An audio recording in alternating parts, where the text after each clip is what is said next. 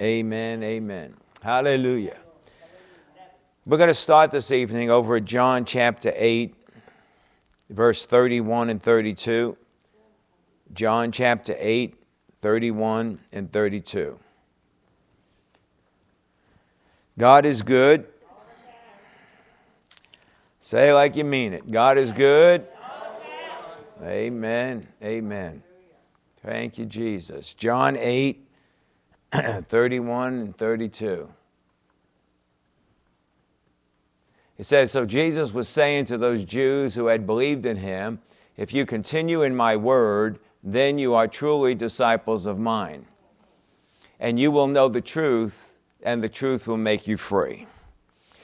Hallelujah. So he says in verse 31, if you continue in my word, then you are truly disciples of mine. You know, a disciple is defined as a learned one. Not a saved one, a learned one. A disciple is saved, but not everyone that's saved is necessarily a disciple. Because you get saved, you're not automatically a disciple. A saved one does not automatically walk in and partake of healing. A saved one does not automatically have a sound, disciplined mind. A saved one is not automatically protected in life or walks in wholeness. Right? Amen. Disciples know the truth, or they walk in the truth. That's what the word know means, to walk in it. You participate in the truth. You experientially partake of the truth. And that partaking of the truth is what sets the disciple free. Amen? Amen. So a disciple one is one that's taught of the Lord and taught of the Lord only. And anything that's contrary to what the Lord declares is of the spirit of Antichrist. Because he's Antichrist, which means he's anti-Messiah. So he's anti-Word. He's anti-Holy Spirit. And he's anti-you. He don't like you either. So why would we want to keep listening to him? Why do we get caught up in the world system? Well, look at Christmas time right now. You can get caught up in the world system with Christmas. You know, and we sing, we declare, bless God, 'tis the season for stress. 'Tis the season to be pressured. 'Tis the season to be in a frenzy of busyness. You know, you can be busy without burden, right? You know, amen. So, you know, who is actually your teacher? Who are you a disciple of? You know, these are questions that we have to ask ourselves. And when we talk about who's our teacher and who we're a disciple of, we're talking about in truth. What are we walking in, acting on, making decisions based on? You know, just because you're saved, it doesn't make you a disciple. You have to continue in the Word and become a disciple. Isn't that right? Amen. This is where we wrestle against contrary knowledge. There's so many things that's contrary to the truth of the Word of God, and we have to wrestle with these things. The world says things like being busy, being in a frenzy, being under stress, going to go broke, continue to increase debt if you want to have anything. And all of this mounts up to pressure, pressure, pressure. Amen. And the things of God, and even church, and sitting and hearing the word and fellowshipping is designed to be a refuge. But for many that gets caught up in the busyness of the season, it becomes the point of stress because it just adds to their schedule. And pressures increase, and faith mounts up with wings and flies away. But yet boldly, how many times will we declare, I'm a disciple? I'm a disciple, because we think it's only because we're saved. You're not a disciple because you're saved. You're only a disciple if you follow and then live it. The purpose of learning, because a disciple means a learned one, and the purpose of learning is to what? Live in what you have been learning. How many of you went to school? Did you go to school just to get credit? No. How many of you went to a trade school? Did you go to a trade school just so that you would be able to talk to people about different trades? No. You went to learn something so you could do something. You know, when I was an auto mechanic, I remember when I was an auto mechanic, and I started working, some woman brought the car in and she wanted something done on it, and I started working on it, and she's standing right there watching. You know, I mean, I'm fine with that. I ignore them anyway. So I'm working on the car, and she comes over to me, she goes, "You missed step number 2. I'm like, oh, we got one of these. You've missed step number 2. See, I learned to be a mechanic so that I could live as a mechanic and work as a mechanic. I had experience as a mechanic, didn't just have some book knowledge. She was nothing but an uninformed critic, thinking that she's going to make sure the job got done right, and she didn't know her left ear from her right elbow. You understand what I mean? Okay? And she thought she was smart because she read a book. And we used to have in the shop, we would have code 21. So if you yelled out code 21, that meant service manager, come get this person out of here before we hit them. And they would come and get him and say, I think you need to go wait in the office. You're not allowed out in the shop anyway. You understand what I'm saying? See, because we don't want to be like that with the things of God. We don't want to be just book smart and think we know something. If it's not working in your life, what do you know? Nothing. It's got to be working in your life. Amen. Hebrews 5:8.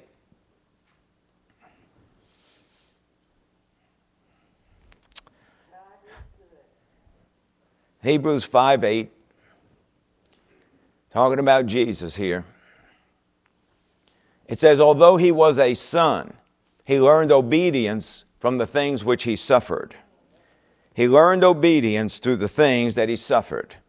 Now, Vincent's word study says that it required the special discipline of a human experience as a training for his office as a high priest who could be touched with the feelings of our infirmities.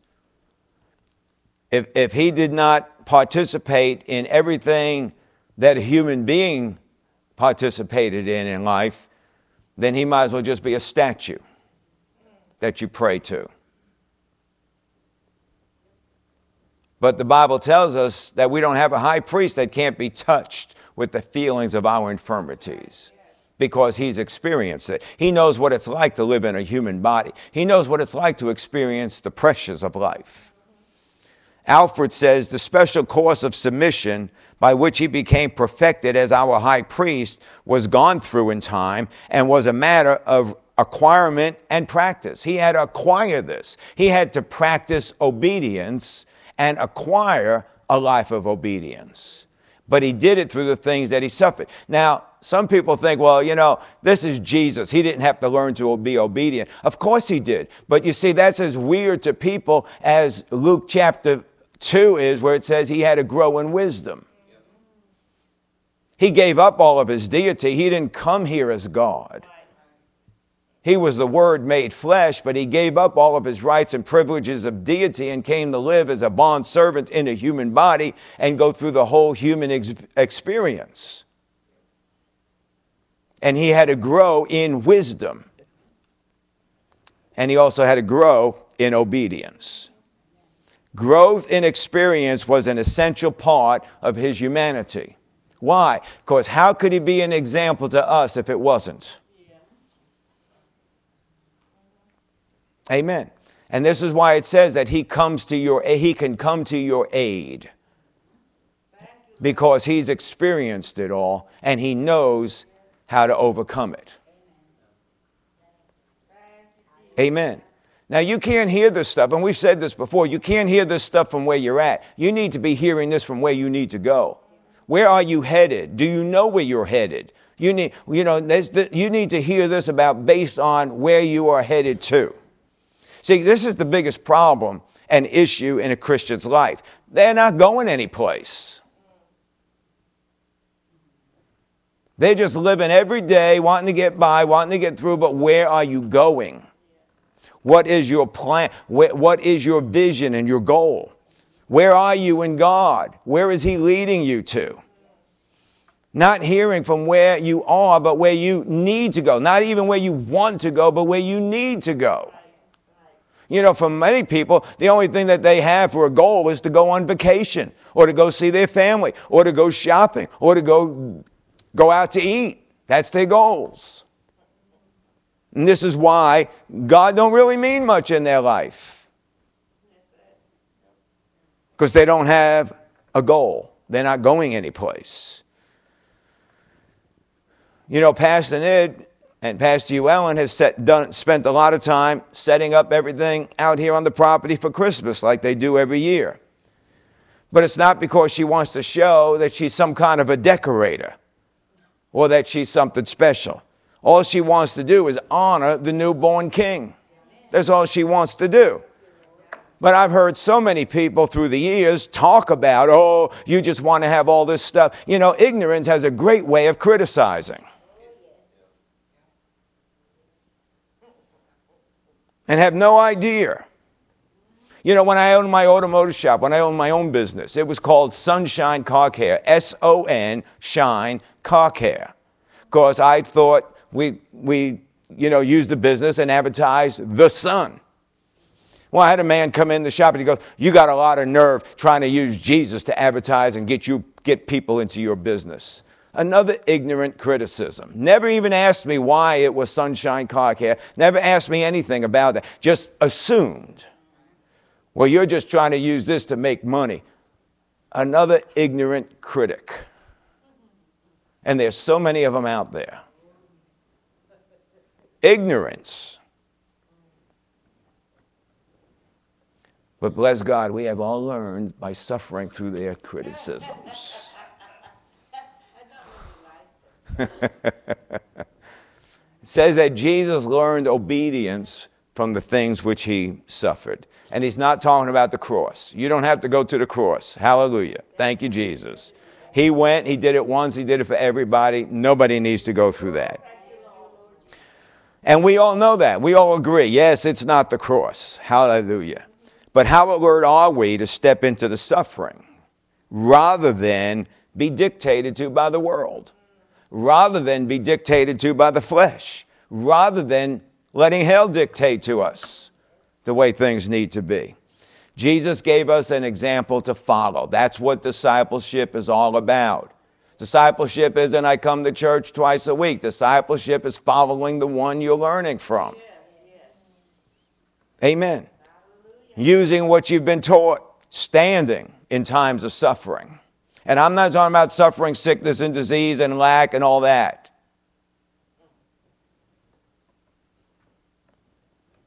Jesus learned suffering and obedience. He learned obedience experientially and practically. He was willing to test the power of obedience in sufferings so that he could become personally and practically acquainted with the nature of such obedience in the midst of protracted woes. He has shown us that the most perfect obedience may be manifested in the deepest of sorrows of the body and the soul. Therefore, affliction properly dealt with will always lead us to obey God, if you deal with it properly. Now, do you know how many Christians want to believe God to where they never have a problem? Yeah. See, and that life of prosperity, which is phony, false, and just an illusion in one's mind, because you live in a devil's world. But people want to try to believe God to where they never have a problem, and it's that life of prosperity that will cause you to forget to obey. Because if you don't have any problems, you're not having suffering. Therefore, you don't need to obey. And what do? We become self-confident. We become rebellious, and we forget about obedience. So what has happened? All of a sudden, our life gets full of thorns, and it's choking out the word. And we say it all the time. But I know what the word says. Well, how come it isn't working? Because it's stuck between your ears. Right? I don't mean you. I mean me too. It gets stuck between my ears too. This is why I can say this, because I know it. The thorns grow and chokes out what you learned. You forgot about being a disciple because you just wanted to get things. And then you think, well, things are good now. I have raised my standard of living. But yet you have fallen from obedience and become like Laodicea. Don't shout me down. You know it's true. Just think about when you go away maybe on a vacation and you just go for 5 days of just laying out in the sun and just enjoying. How much do you think about God? Usually, really, come on. Not really. We're too busy with the good life, the prosperous life. Things are going good. We don't have any problems. Even if I just get away for 4 days and don't have to deal with nothing. You don't even deal with God.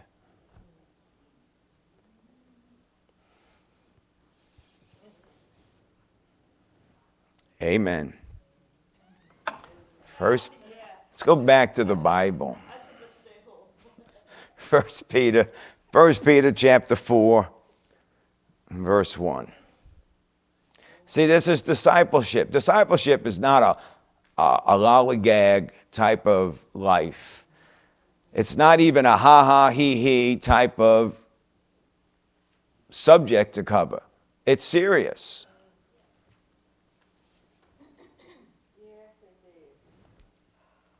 First Peter 4:1, therefore, since Christ has suffered in the flesh, arm yourself also with the same purpose. What's the purpose? What's the purpose?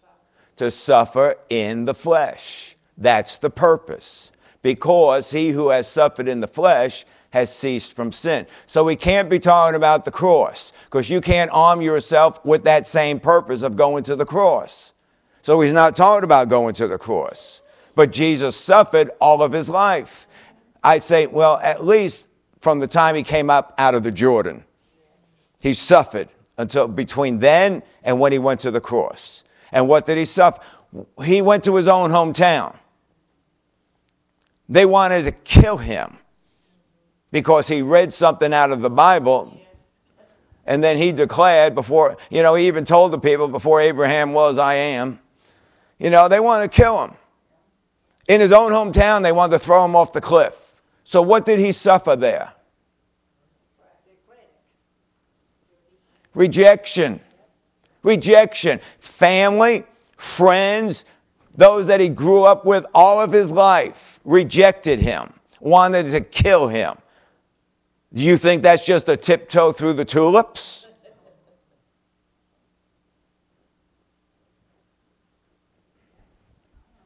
We were in Miami at ICFM meeting just a couple of weeks ago. And in the evening, before I got up to speak, they had a rabbi come up and share some things about Israel. Well, I've known him for a long time, probably since we first went to Miami, and probably back in, early 2000s. So I've known him all that time. But what I never knew was, and Dr. Dan shared this with me this time, is that when he accepted Jesus into his life, his whole family rejected him and actually put him out. Well, that's not easy, but you have to make a choice. Am I going to just suffer that rejection? Or am I can't take the rejection, I'm just going to come back again and, let's just make everything okay and forget about what I told you about this Jesus stuff.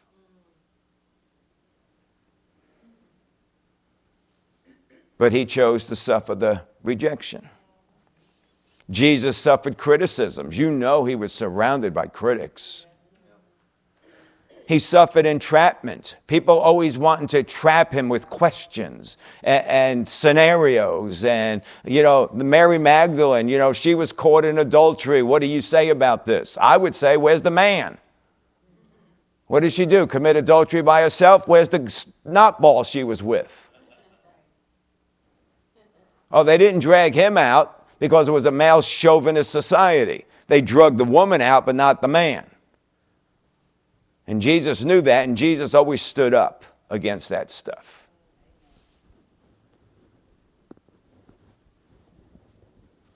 Jesus suffered judgment by the religious people. They always judged him. They even called him the prince of the ruler of the demons. You cast out demons by the ruler of the demons. That's what they said about him. Casting judgment over him. He suffered all of those things.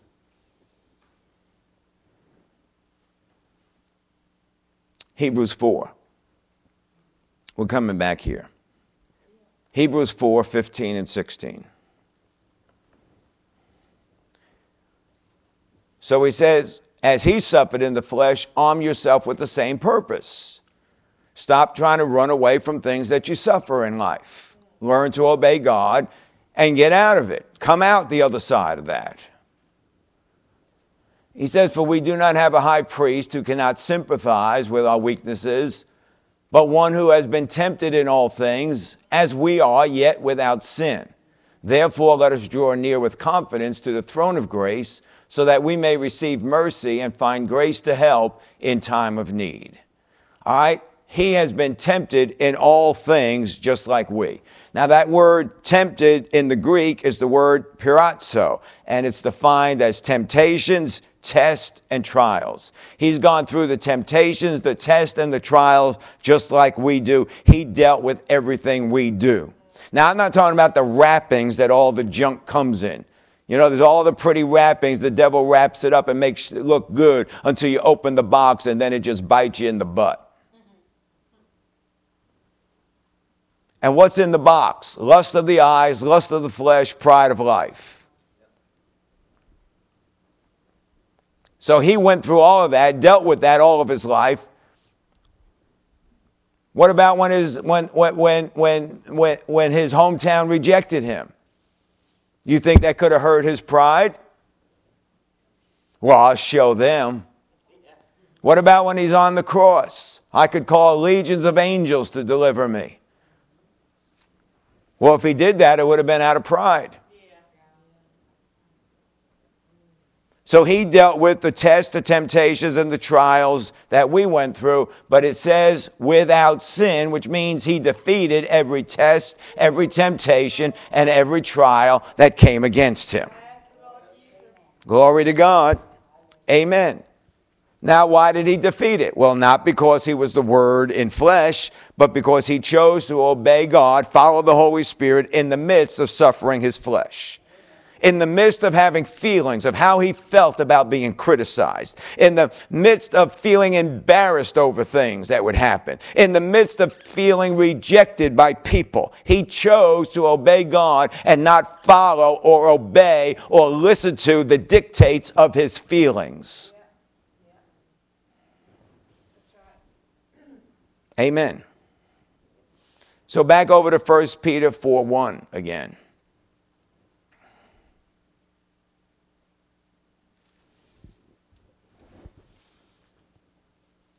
Since Christ has suffered in the flesh, arm yourself also with the same purpose, because he who has suffered in the flesh has ceased from sin. Now let's look at it in the Amplified Bible, and let's see what it says there. So since Christ suffered in the flesh for us, for you, arm yourselves with the same thought and purpose, patiently to suffer rather than fail to please God. For whoever has suffered in the flesh, having the mind of Christ, is done with intentional sin, has stopped pleasing himself and the world, and pleases God. Hallelujah. He says patiently to suffer rather than fail to please God. So that means anytime I give in to my feelings rather than obey God, I'm not pleasing to God. Anytime I give in to my desire rather than obey God, I'm not pleasing God. That means that anytime I'm doing something that's not of faith, I'm not pleasing God. Amen. So when he's talking about suffering our flesh, he's talking about in the midst of the test, the temptations, and the trials. That we don't give in to the flesh, we don't give in to sin, and we don't give in to the world system. You know, we talked about this some weeks ago from Romans chapter 6, and Paul said, I will not let sin master me. Well, sin, sickness, disease, anything of the world, anything of the flesh, I will not let it master me. And that's the decision we have to make, that we're not going to let these things master us. No longer pleasing ourselves. No longer following the dictates of our flesh.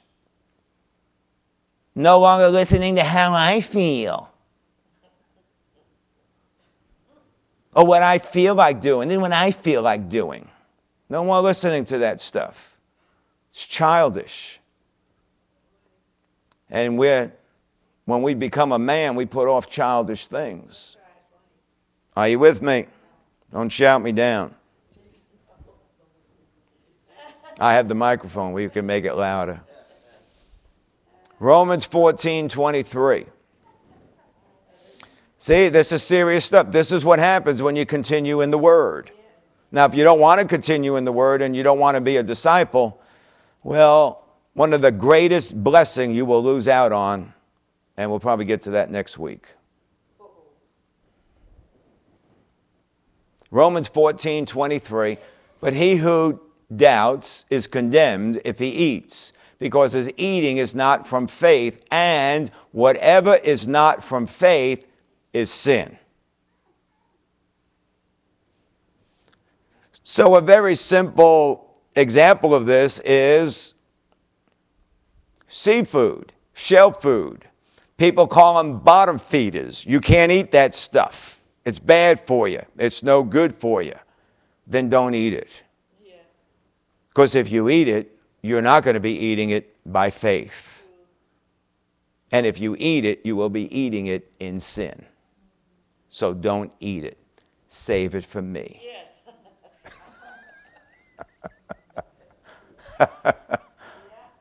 You understand what I'm saying? All right? So we have to understand that the life we live as the righteous, we are the righteous because we were made righteous when we got born again. We have to understand that this is a life of faith. Well, what is a life of faith? It's a life where you're free from sinning. Where you don't follow after your flesh. You don't even give a minute to your flesh. You don't give a moment to that flesh. You don't follow after the world system. You don't follow the world's way of choosing and making decisions in life. You don't make decisions outside of faith. What does the Word of God say? Are you with me? See, what did we talk about? I don't know, was it Sunday? That the mature have their senses trained to discern good and evil. Well, this is the good and evil they're talking about. They're not talking about whether you want to kill somebody or not. That's not the good and evil they're talking about. This is the good and evil. In the midst of tests, temptations, and trials, do I choose to suffer my flesh and please God, which is good, or do I yield to the flesh and do what the flesh wants, which is evil? Will I do it by faith and be free from sin? Or will I do it based on what my flesh is saying, not obey God, not please God, and therefore do it by sin? Amen. Discipleship. This is being a disciple. Philippians chapter 3, verses 3 and 4.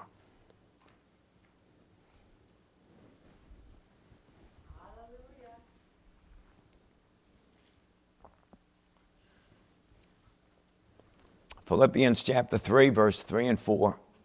For we are the true circumcision, who worship in the Spirit of God and glory in Christ Jesus, and put no confidence in the flesh. Although I myself might have confidence even in the flesh, if anyone else has a mind to put confidence in the flesh, I far more. And of course, he goes down all of his credentials about why he could put confidence in the flesh, but he's chosen not to.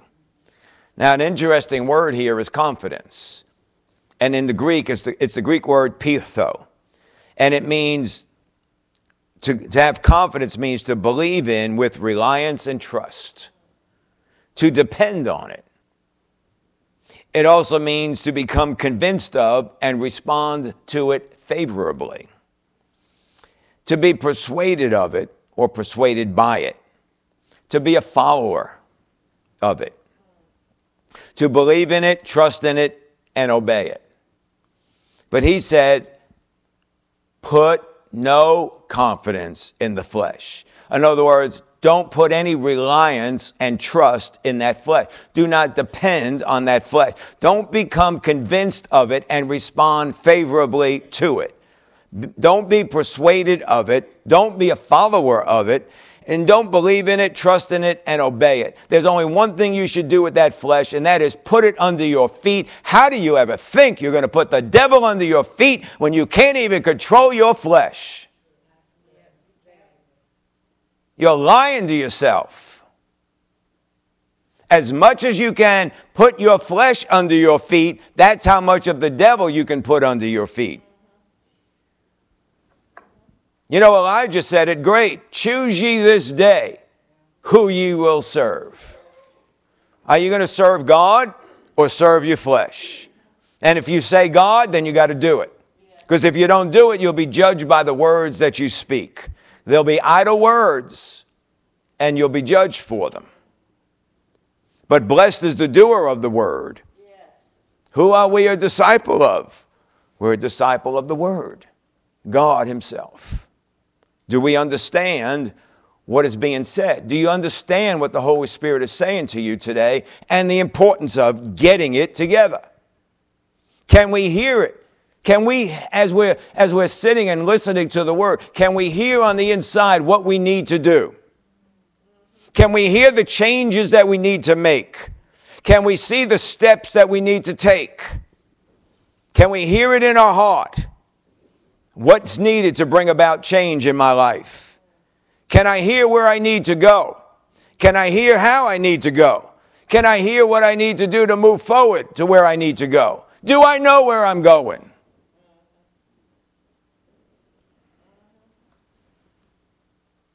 These are the things that have to come alive in you when you're listening. This is not just about, well, I just need to get some more money. Listen, everybody's at different levels. But everybody has to grow from where we're at. This is why it's not about hearing from where you are, it's where you need to go. It's always about where you need to go. You know, when Israel had Pharaoh coming up behind them, mountains on each side, and the Red Sea in front of them, they're all going crazy. Oh, what are we going to do? What are we going to do? They're going nuts. And Moses said, stand still, which means get your mind under control. Settle down.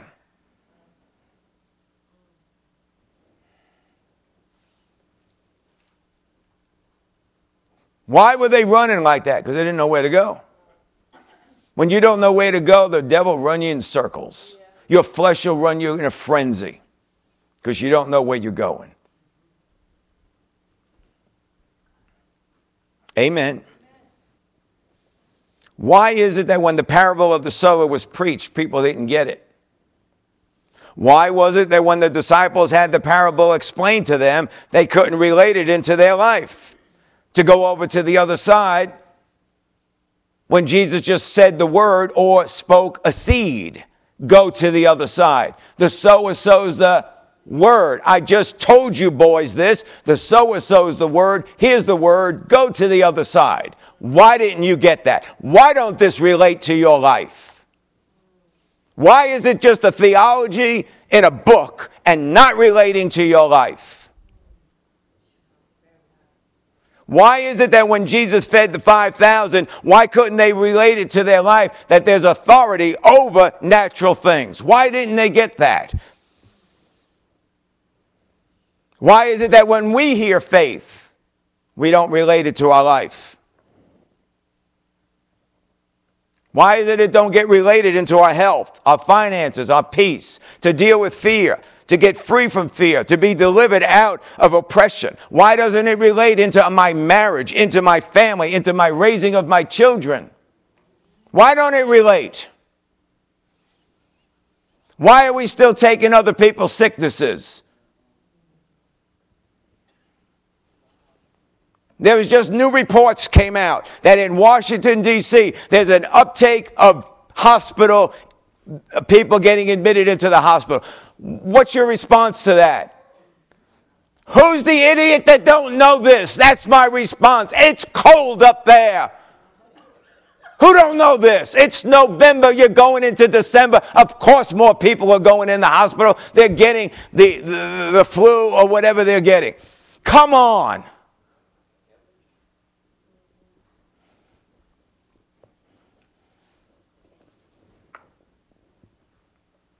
How is it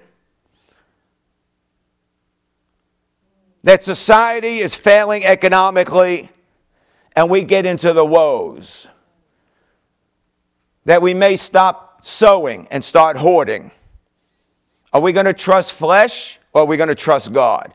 Are we going to walk by the word and deeds based on what God says, or are we going to be fearful of the days we live in?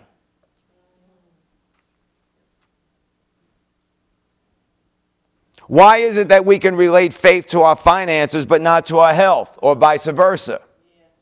Why is it that we can relate faith maybe to our marriage but not to the raising of our children? Why is it that we can't come to hear the word of God being taught because our child might not get 8 hours of sleep? Why is it that I can hear the word of faith for years and be fearful of so much?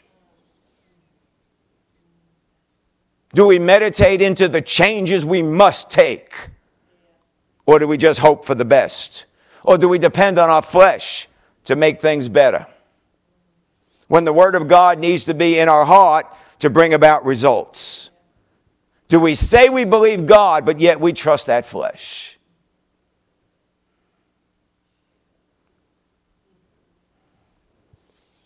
A lot of questions in there. A lot that needs to be answered. Purposes of such importance in life. Where are you going? People don't understand their purpose. And this is why, and I could say this because I was in helps ministry for a number of years before I ever started pastoring. But how is it that somebody could be ready to work at the helps ministry and all of a sudden they get a phone call and it's like, oh, I can't be there this weekend. I have to go do something. Somebody just invited me to go do something. What was your purpose? You just gave up your purpose. You didn't just give up your purpose. You gave up your reward. Now let's turn it around the other way. Suppose you were coming to church. Suppose you were going on vacation and then all of a sudden something came up. Hey, there's a guest speaker that's coming in and it's a last minute deal and they're coming with a word of the Lord for us. Well, I'm sorry, I'm going on vacation. You wouldn't give that up. But you give up church. Something's wrong. Something's wrong. Your purpose is messed up. And of course, I can understand that if you think that just church is just a man's program, man's organization, it's what a man wants to do, then I can understand why. But when you understand the reality of it,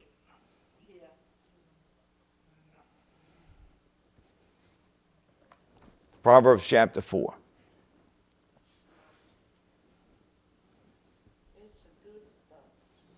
Verses 20 to 22.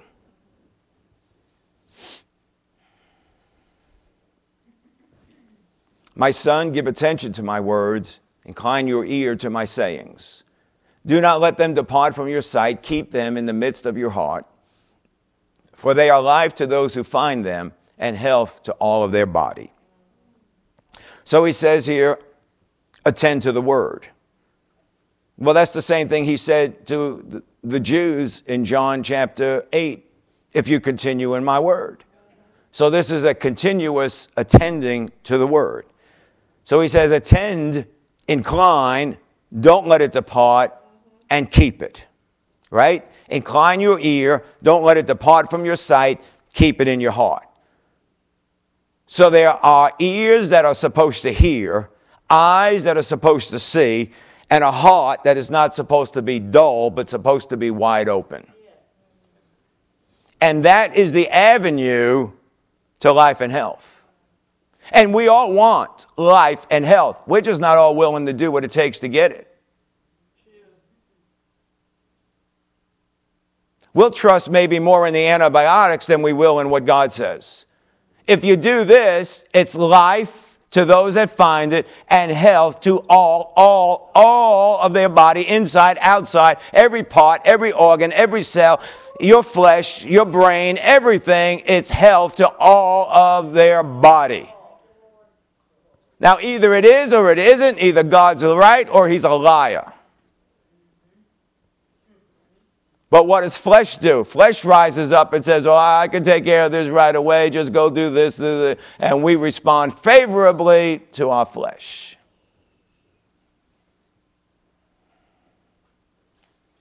And all of this is building up your soul, your ears, your eyes, your heart.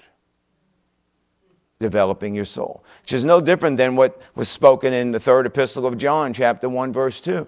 That in all respects you would prosper and be in good health, even as, just as, and according to your soul prospering. If your soul don't prosper, your life will not prosper, and neither will your health. Now you can't have it both ways.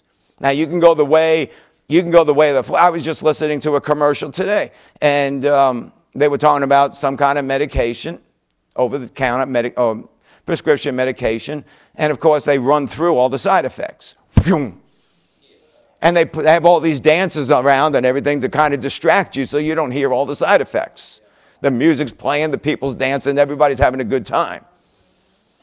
But then there's all the side effects.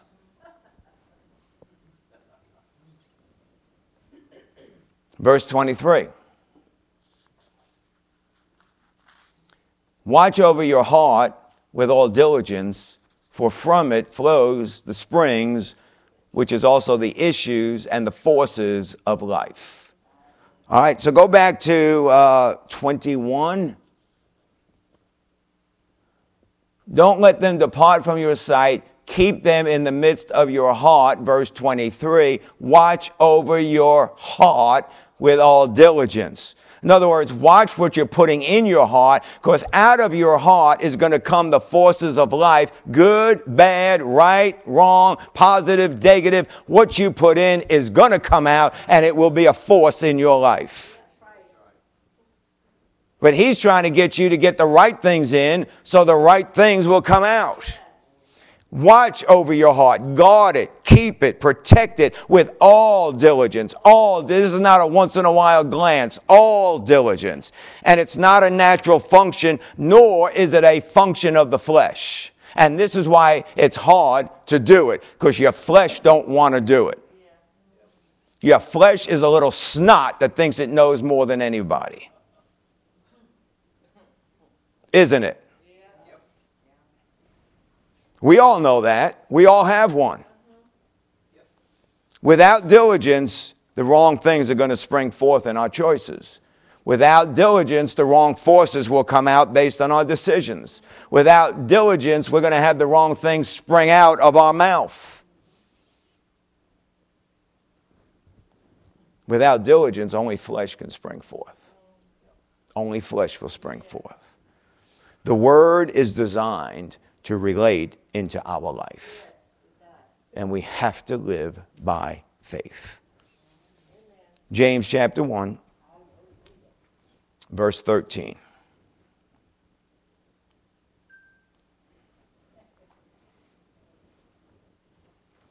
James 1:13, let no one say when he is tempted that I'm being tempted by God, for God cannot be tempted by evil, and he himself does not tempt anyone. Let no one say. Let no one say, no one, nobody, don't let anybody say it. Never, ever, ever let this come out of your mouth. That when I am tempted, and that word tempted is the same word that we saw earlier. It means to be tempted, tested, and tried. Just like Jesus was tempted, tested, and tried in all things. He chose to stand and suffer the flesh. And he can help us. Amen. He does not bring the tests, the temptations, and the trials. Let no one say when he is tested, tempted, or tried that I'm being tempted, tested, or tried by God. For God cannot be tempted, tested, or tried by evil, and he himself does not tempt, test, or try anyone. Could it get any plainer than that? And the word evil also defines anything that can injure you, including sickness and disease. Sickness is evil. It's evil. Disease is evil. God does not bring this to you to teach you something. He doesn't test you. He doesn't try you. He doesn't tempt you with anything evil. He's not bringing the test, the temptation, and trial. Well, if not God, then who? Well, verse 14 tells you that. But each one is tempted, tested, or tried when he is carried away and enticed by his own lust. No outside force coming against you. It's all in you. In your flesh is where this is. By our own lust. It means any strong desire for anything. Like, well, I know I was supposed to serve, but I'm going away. Well, I know I was supposed to serve, but somebody called me up for coffee. See, you have a strong desire to go against. Well, I know I'm supposed to be in church, and the word says don't assemble, don't forsake assembling. But I got this phone call, and I got to go. A strong desire for anything. No different than when I was having worship practice and my son calls me to go to a Yankee game. What am I going to do? I had somebody come to me on the team and said, I want to go do this and I won't be at practice. Would it be okay? And I said, well, it would be okay, but you know the rules at that time. You had to sit out for a month, I think it was. If you missed, I think, more than one practice within a month, you had to sit out for a month. And they said, well, it's just this. You think it would be okay? I said, no. Because if it's okay for you, it has to be okay for everybody.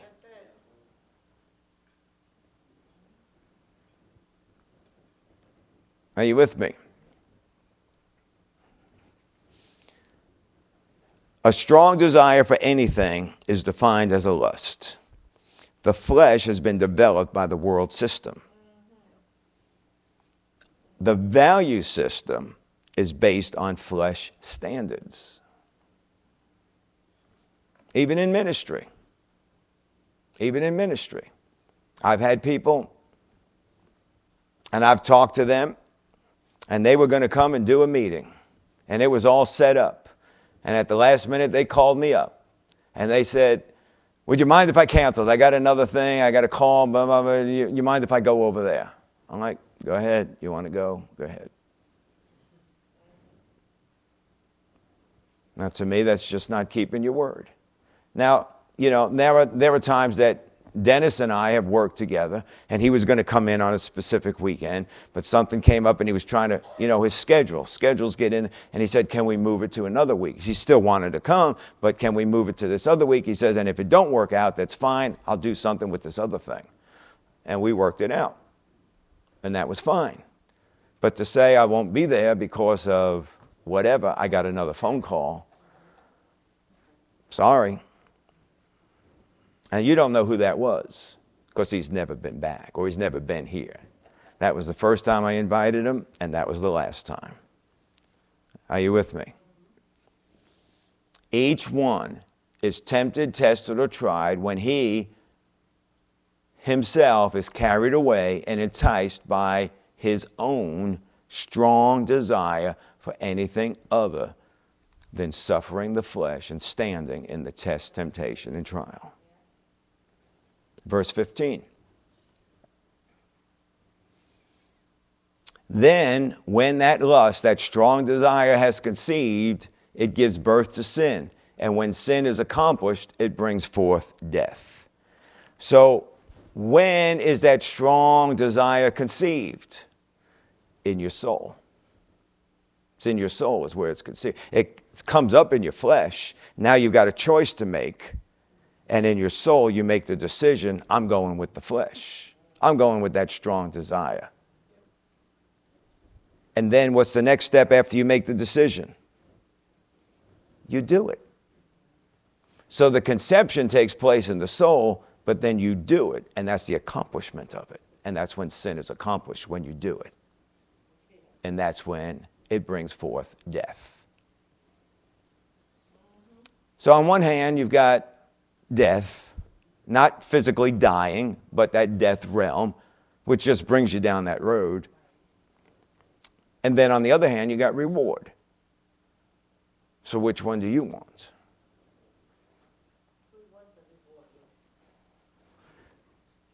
There is the all that we want, but then there is the all that we do. Can you relate this to your life in dealing with your flesh?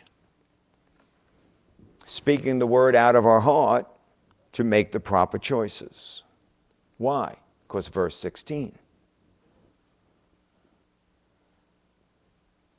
Do not err, my beloved brethren.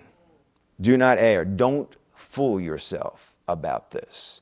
Stop blaming somebody else for what they said, what they did, how they acted. It's all in you. Well, they made me angry. Nobody can make you angry. Well, they forced me to. Nobody can force you to. Well, you know, if they didn't do what they did, doesn't matter. It's not what they did. It's how you responded to it. It's all about you. Don't err. Look at the Passion Translation of verse 16. It said, so my friends, don't be fooled by your own desires. Don't be fooled by your own desires. Because everybody knows if I have a desire, it must be good. Otherwise, I wouldn't have it. Isn't that right? That's how we all think. Don't be fooled by your own desires. Amen. Let's close with 21 and 22. Verse 21 and 22. The last part of verse 21. In humility, receive the word implanted, which is able to save, to restore, to renew your souls. But prove yourselves doers of the word, and not merely hearers who delude themselves. The engrafted word that you receive has the inherent ability to save, to renew your mind, mend your emotions, strengthen your will, and restore your soul. Without that, you can't do the word. You can't do the word without that. If your soul don't get in order in anything, in any area, you can't do the word. Your soul has to get in order. Because your spirit can't act in this life without your soul being involved, and then your body gets involved. You're a three-part being. So this is about the soul. We have to get our soul in order, our soul restored, renewed in any area in order to be able to do the word. And by doing the word, then I can prove myself as a doer of the word in the midst of suffering my flesh. And I can stand against my flesh and not yield to it. And again, yielding to the flesh is not about sin. It's not about sickness. I mean, it's not about disease. It's not about adultery. You know, although it does include those things, okay? But what's it about? Making the right choices. It's all about making the right choices. You either make a God choice or you make a flesh choice. You either make a faith choice or you make a sin choice. And again, sin, we're not talking about the 10 Commandments. We're talking about what's right, what's wrong, what God wants you to do. Right? Don't be deceived. Don't be deluded. What you sow is what we reap. What is not of faith is sin, and what we sow is what we reap. So it's time to move into being a disciple of the Lord. Being a learned one. Remember, a disciple is not a saved one. A disciple is saved, but just because you're saved, it don't make you a disciple. You got to choose to be a learned one, as having been taught by the Word of God and the Holy Spirit, who gives us life. The letter kills, but the Spirit gives life. And this is especially as we choose to suffer our flesh. Amen. Let's pray in the Holy Ghost. Horobazia vadajanya rabakaya vadorobazia vadonomakia vaderevesia vado. Jovravakaya vadanya ramakaya vadorobasia vaderevesia vadorobasia vadoshesevete. Jevedenyerebekie vekorobak hanyara makaya vadorobakia vadorobazia vadorobakia vadejejenyerevezia vade. Levezie vedorobak hanyara makaya masote shonora maka. Vravavakaya vadorobazia vadanyara makaya vaderevasia vade. Ele se shebete nebeso onotoromaka vadorobazia vado. Lubre bezia vade. Ubrezia vadanjanyara vakaya vadoroba. Sovravaki. Evrebeki. Obakaya matonyara makaya vaderevazia vadanyara vakaya vadorobakaya made. Sevrebe zebe doroba kanya ramakaya vadoroba zejebete nebesi abado. O Ramazunya Ramababa Zanyara Makaya Madoro Bazu Remezi Abadanyara Makaya Vado O Lavaka. O Bezi Ibete Nyele Bezi Ibete Sevrebeki. Don't get tired. Lobrazu Janyara Makaya Vadoro Bakanyara Mazanyana Masia Vadoro Bakiabade. O Ramakanyan Yarabakajan Yarabakaya Badanya Rabakaya Mazi Ebedenebe. O Ramakaya Badajan Yarabakaya Badanya Rabakaya Badorobakaya Badorobakaya Bade.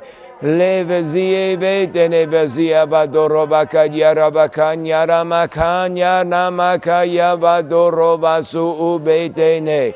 Lele vazie vedoro baza janyara maka. Ubaka yamadan yara vazia badene. O Ramazan janyara bakanya rabazan yara makaya badene vasia vadoro bakurebedere vazia vadoroba. Jovreveki. Evrevezi ibedoro bazan janyara bakaya vadorobakaya vadoroba. Lele vazia vadanya yarabakaya vadanya rabakaya madanya rabakaya masia vade. Ora vasushe bedere vasia vade.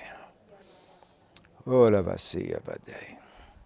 For just as you need to press in and push forward and not get tired and pray in the Holy Ghost and push on in past your flesh and push on in into that place of my presence, so you must also press and push yourself to continue in my word and not back off and not get tired, but to press in, press in, press in, for that is the place that you need to be. For that is the place where my presence is. That is the place where my grace is released. That is the place where you need to be. So press in, press in, press in, and do not get tired. Do not back off and do not back away, but press on in, and you will see that your stand that you will make as you suffer your flesh, and you will see the great reward that you will walk in.